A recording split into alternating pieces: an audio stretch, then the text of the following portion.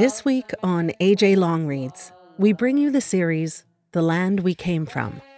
Al Jazeera's long-form journalism team asked writers to reflect on the environment they grew up in and how it has shaped their lives.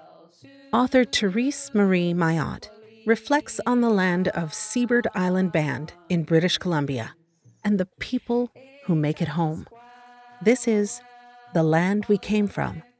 My People Are My Homeland. Read by me, Sheila Sharma.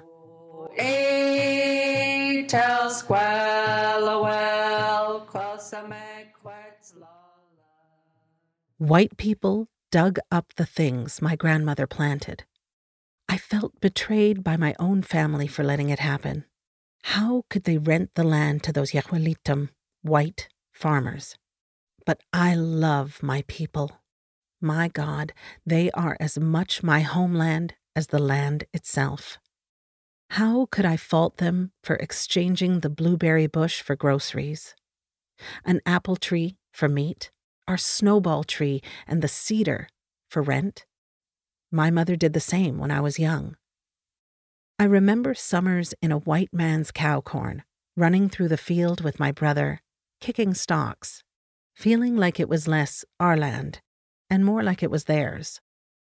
Even to a baby like I was then, it seemed unfair that money can snatch up every sacred thing. The land is like the women, as my auntie said, and I believe it. I also believe the land is like our children, forgiving and too good, asked to bear too much to survive. What we do to the ground comes back.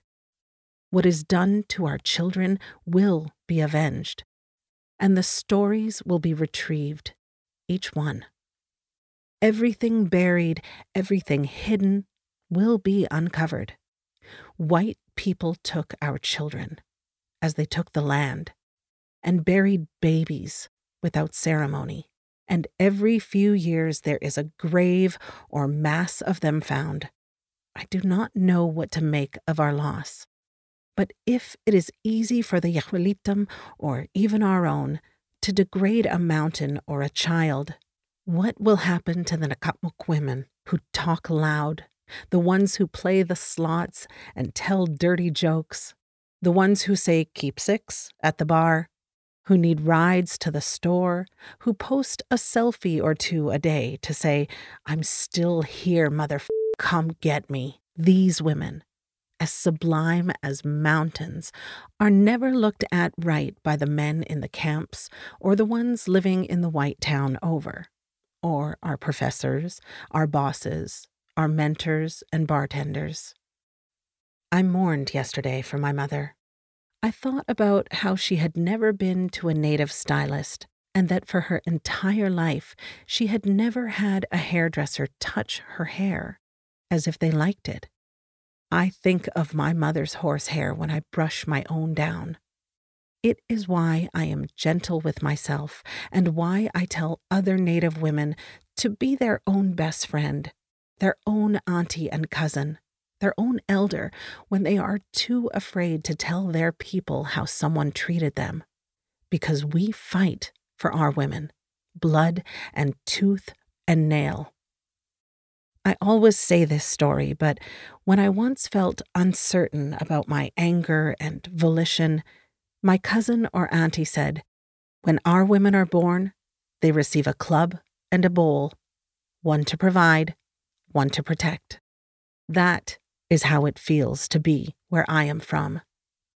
If you are insecure, you have a 1,000-year-old story about your power, your community, your being. As the white farmers deplete the land with pesticides and they run the dirt to dust, we will have each other. We will have more than they can ever hold. I have been gone a long time, getting my degree, becoming a creative writing professor, things a little useless to my people. But the last time I went back, I was welcomed and praised. That is my homeland, too. We have this teaching about humility, Because it is the elders and your mothers and your cousins' job to praise you.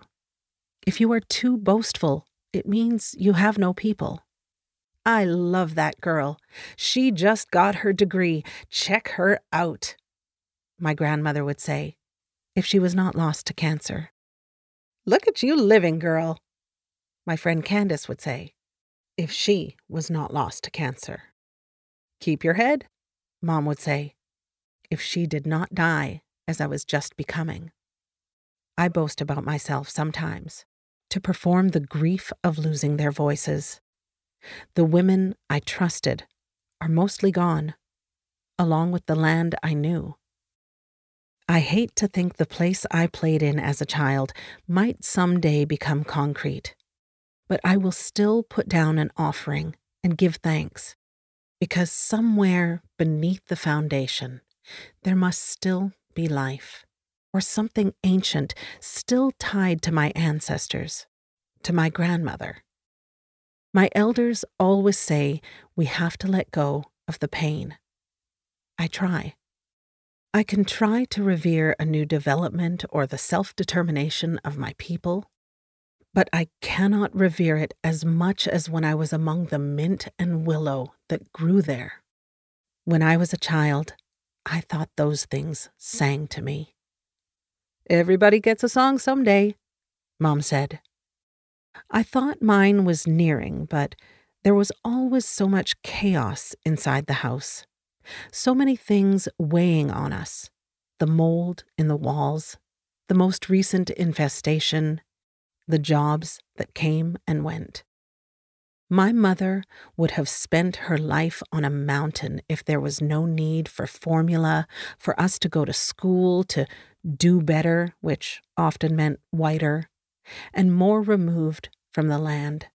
Sometimes I wonder how long she would have lived had she always had some cash. These lives of struggle in my family are not the exception, and that is what hurts me most.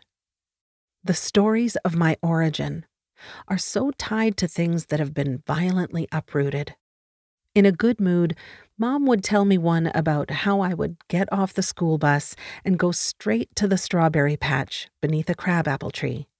I was a little girl in the sun when I considered the life cycle of a strawberry. It begins with a crown, like we get clubs and bowls. My children would not know this kind of day.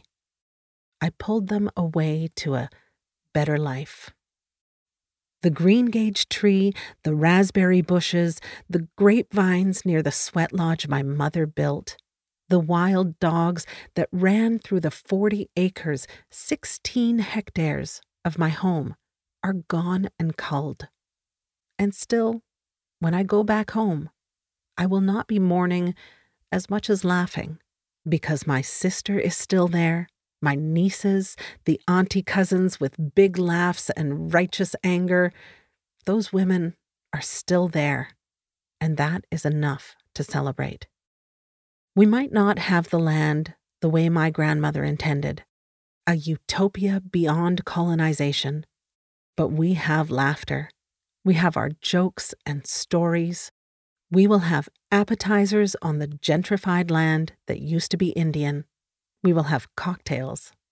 We will go to the mountains the day after and remember the women's ceremonies we once attended and touch old trees our mothers prayed to, and we will tear up.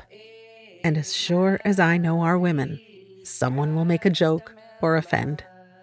And the reason why I love, the reason why I understand the world and know the women of my homeland is because for my people, we all dream about the land, about becoming flush with cash so we can build a good home and be back to the place of our grandmothers, where we can plant trees like hope, where our babies can dream about strawberry crowns in the light.